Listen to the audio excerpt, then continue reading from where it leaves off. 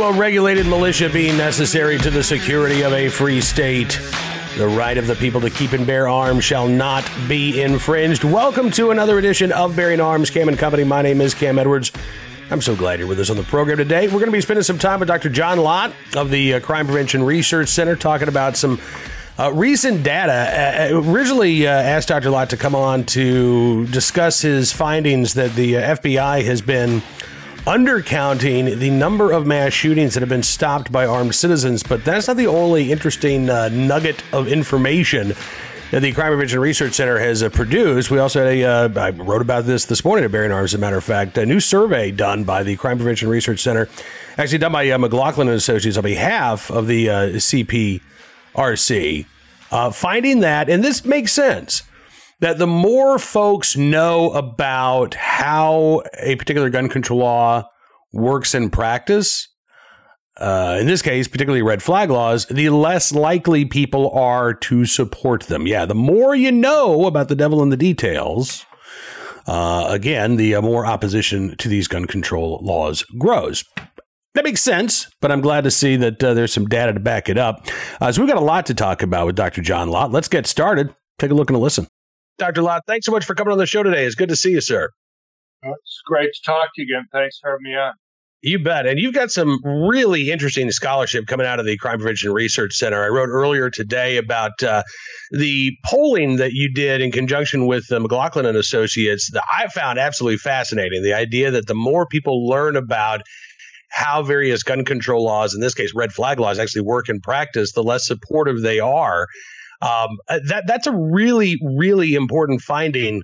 But so is this piece that you published just a couple of days ago talking about the FBI underreporting the number of mass shootings that were stopped by civilians. The FBI reported, 4.4% of these mass shootings stopped by civilians. But you say the correct number is at least 34.4%. And last year, it was almost 50%.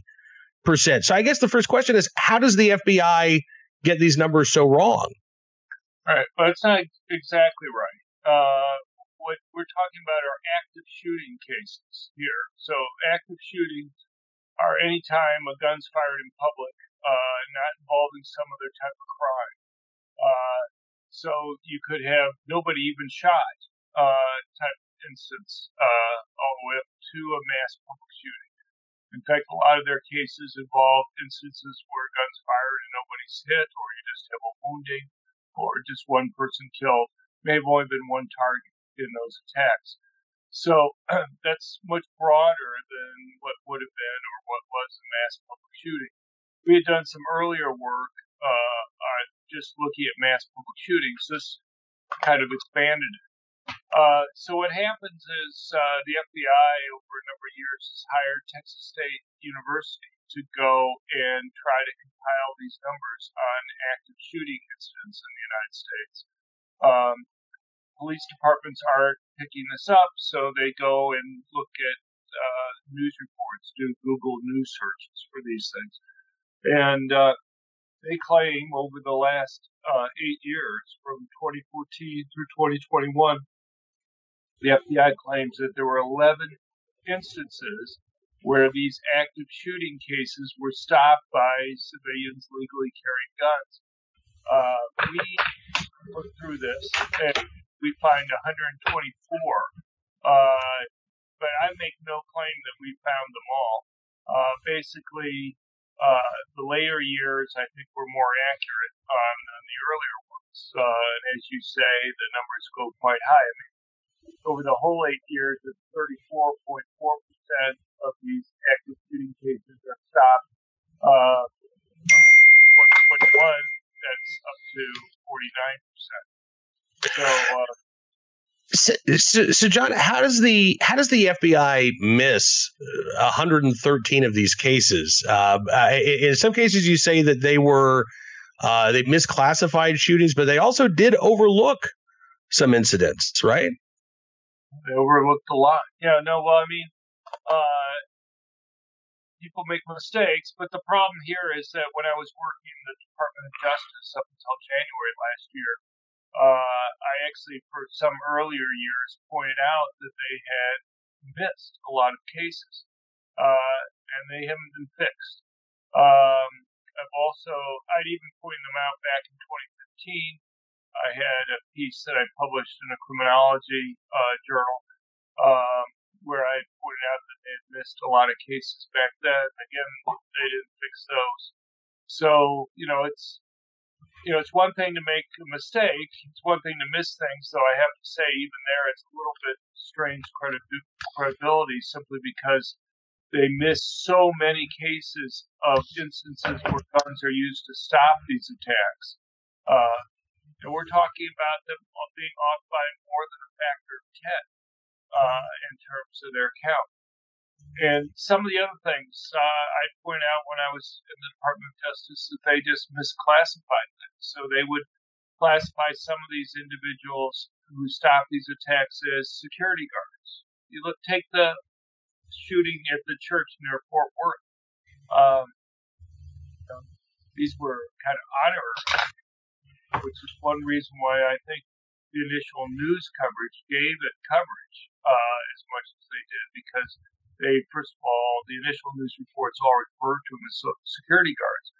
But I've talked to the man there who ended the attack, who shot the murderer there, and he says they don't even know how many people they had with concealed carry in the church at that time. It's someplace between 18 and 20. They didn't keep track. It's just that anybody who had a concealed carry permit was just made an honorary security guard that wasn't getting paid or anything else. And so I interviewed the guy while I was at the U.S. Department of Justice. I included that in my report that I did. It doesn't seem to make any difference. Yeah, this is the really frustrating aspect of this, because not only do you say the FBI is not going back and correcting the record, but you even reached out to the Associated Press. I mean, they did a big write-up on these findings, right? And you tried to provide them with your data. What was the response? Right. Well, it's not just the Associated Press, but Washington Post, New York Times. I only really reached out to the Associated Press this time. But, they wrote nothing happened. I wrote him back after a couple weeks, and Ed White at the Associated Press there said, well, there was no reason for him to change or correct the story because he had accurately reported what the Texas State University people had found there, which the point of my note to him was their report was flawed, and that again, he didn't need to take my word for this. I provided the same thing to him that I provide for everybody, and that is a list of all the cases. They can go to our website at crimeresearch.org, and then if they go to the story at the top, there's a file that they can download with the data that we have.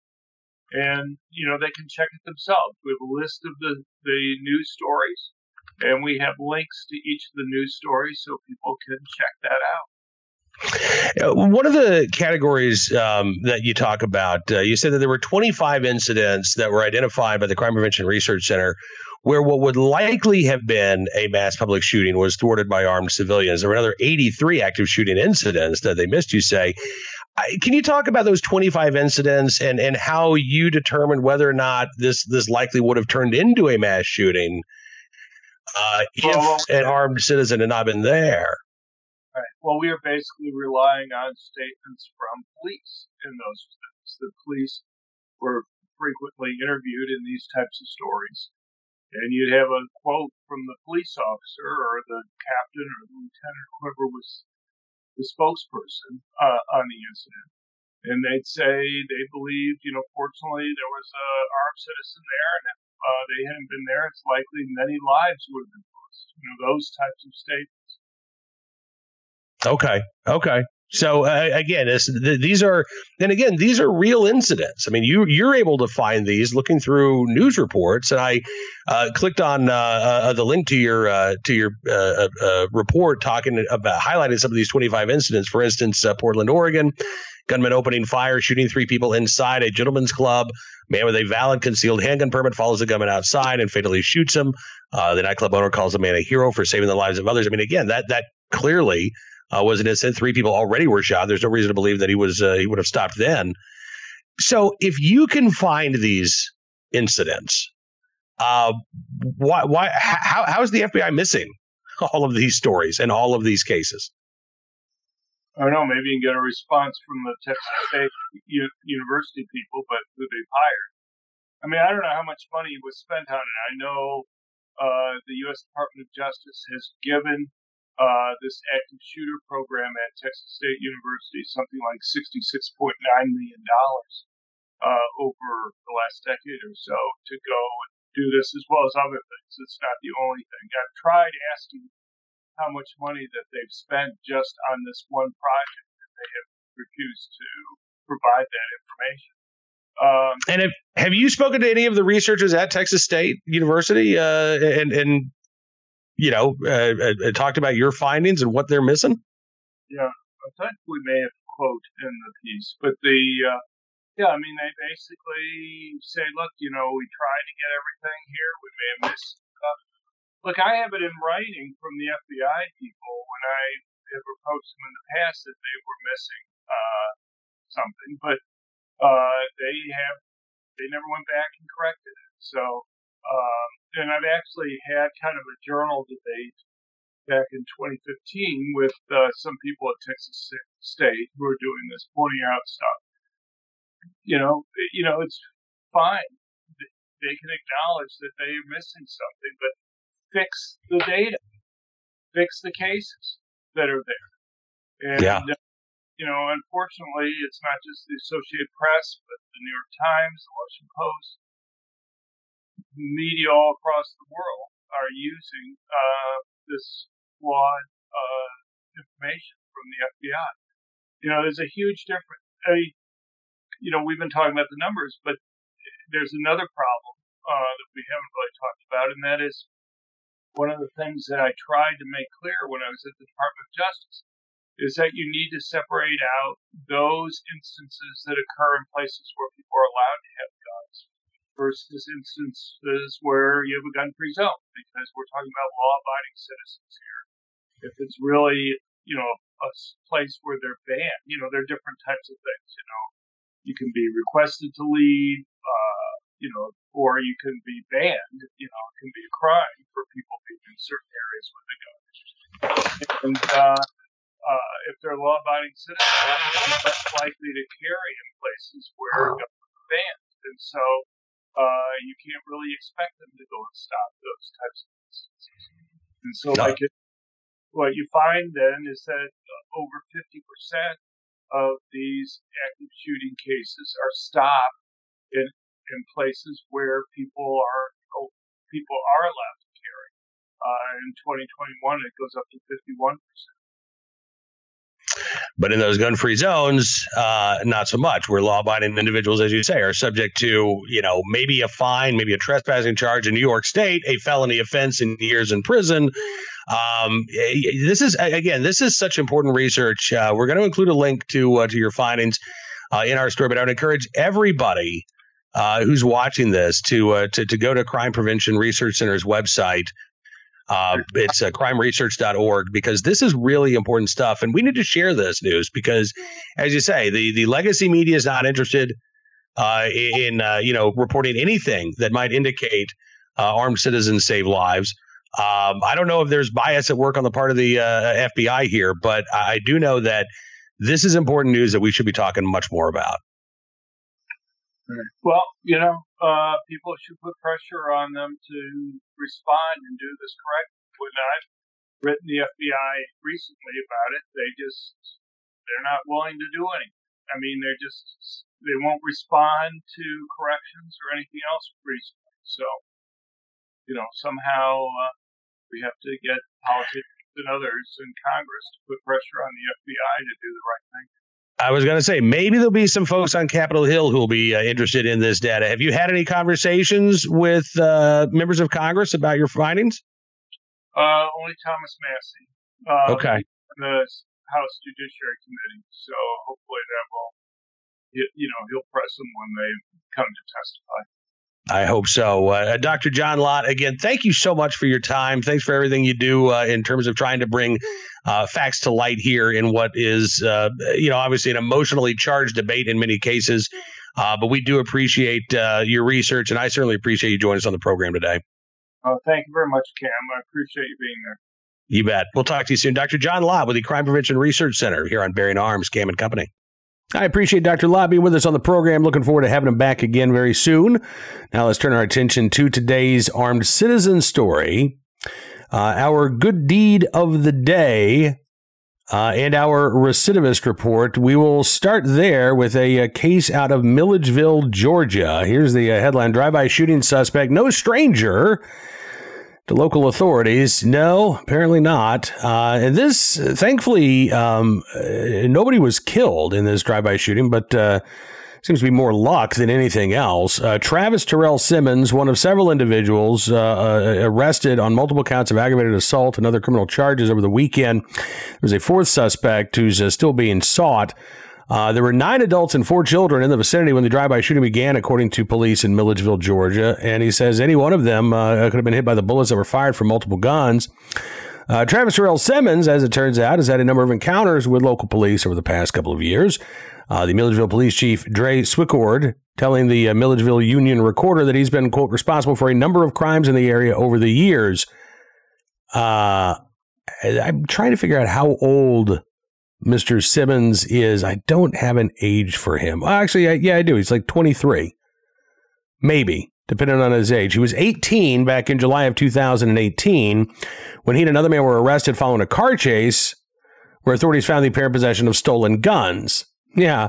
Simmons was 18 at the time, charged with 1 count of theft by receiving stolen property as well as obstruction of a law enforcement officer. He is currently on probation. Not sure if it's for that case or for another case. He's expected to appear at a probation revocation hearing sometime soon. But again, you do have to wonder if Mr. Simmons, again, well known to local authorities, why isn't he well known to corrections officers instead, or at least more well known by corrections officers than officers on the street? Today's armed citizen story, in the right place at the right time, willing able to do the right thing to help out neighbors and his own family. A West Virginia man who, by the way, is running for office unopposed. It should be noted. So I don't think this guy was doing it for the campaign press. Instead, this candidate, Mark Ross, he is a running unopposed for the House of Delegates in District 28 in West Virginia, was at home the other morning when he heard about a guy in the neighborhood who was trying to get into homes. A woman named Caitlin Kelly was the first to see the man, apparently. She said shortly before 9 o'clock in the morning, she heard somebody opening her car door. She looked out. She saw a guy walking on her porch. In her words, quote, it looked a little out of his mind. Then the man tried to get through her front door. She said, thankfully, her dog was there, jumped at the door, jumped at him. So then he took off and went across the street towards her neighbor's house. He opened the door of an outbuilding. That's when she called her neighbor as well as 911. Mark Ross lives nearby, got a call that the suspect had been seen heading towards his daughter's home. His wife was there at the time, babysitting their grandkids. Well, his wife was at a doctor's appointment, and he said, they're not going to bother my grandbabies for sure. So he grabbed his pistol, went over to his daughter's house. He said he spotted the guy trying to get in through the basement. And he said, that's why I told him to get on the ground. He started to run, but he convinced the man to stop about halfway across the yard. He said, I kept telling him to stay down, not to move. He says he held the suspect at gunpoint for about half an hour, by the way, until West Virginia State Police arrived and ended up arresting the suspect, identified as 29-year-old Roy Ward. Ross says, I, for one, am not going to stand around and let thugs and drugs take over our community. Neighbor Caitlin Kelly says the man definitely would have gotten away if Mark hadn't been there and done what he did for us. We thank him very much. And luckily, that man is not out running around doing the same things to other people. So again, in the right place at the right time, willing able to do the right thing. I know we say that for our good deed of the day. This was a good deed. Also a defensive gun use. And like the vast majority of defensive gun uses in this country, the trigger wasn't pulled. The presence of that firearm was enough to stop the crime from escalating any further. And congratulations to Mark Ross, and looking forward to seeing what he has to say about our right to keep and bear arms when he is in the West Virginia House of Delegates. Finally today, our good deed of the day. Yes, once again in the right place at the right time, willing and able to do the right thing. Some neighbors helping neighbors in Frost, Minnesota. One neighbor in particular, a farmer who was injured earlier this year and was really struggling to try to bring in his crop this fall. Scott LeGreed was injured in an accident. His bean crop ready to go, but he is still physically unable to bring his harvest in. So his friends and neighbors and family in Frost, Minnesota came together on Tuesday to harvest his entire crop. Yeah. Lori Osland said, we got a list of farmers from Scott that said that they'd already offered to help him take crops out. So I got on the phone. I called all the farmers. We had a good turnout here today. They brought trucks and combines and grain wagons, and it's a good deal for Scott. This is actually not the first time that the community has come together to help the LeGreed's family 11 years ago when Scott LeGreed's father passed away. Neighbors came out and did the same thing. Scott LeGreed says that he hopes that this will be a lesson for others. He says, don't be afraid to ask for help. If you need help for anything in your life and somebody offers it, willingly, there's a reason why they offered it to you. They care about your well-being and they want to do good for you. 18 community members there in Frost, Minnesota showed up at LeGreed's property, harvested the bean crop, got together for lunch as well, and again, finished the job, got it done. Lori Osland says Scott LeGreed, quote, would do this for somebody else in a heartbeat. So he's just that kind of guy that we felt that we needed to do this for him. And again, in the right place, at the right time, willing and able to do the right thing to help a neighbor in need. Our thanks goes out to all the folks there in Frost, Minnesota for looking out for their neighbor in need. That is going to do it for this edition of Bearing Arms Cam & Company. I want to thank you for being a part of the program as well. We'll be back tomorrow with more of the latest Second Amendment news and information. But listen, we've got so much going on these days. This program's not enough. You got to go to BearingArms.com. You got to check it out multiple times a day because there is always something going on when it comes to your right to keep bear arms. And we've got you covered there on the website. If you like what you see, I'd also encourage you to become a VIP member. Just go to BearingArms.com/subscribe. Use the promo code GUNRIGHTS and you can get a significant savings on your VIP membership. And as our way of saying thanks for showing your support, we're going to give you exclusive news stories, analysis, content you won't find anywhere else because your support does matter and it really does make a difference. So thank you for being my good deed each and every day as a VIP member. Looking forward to talking to you again tomorrow. In the meantime, be well, be safe, and be free.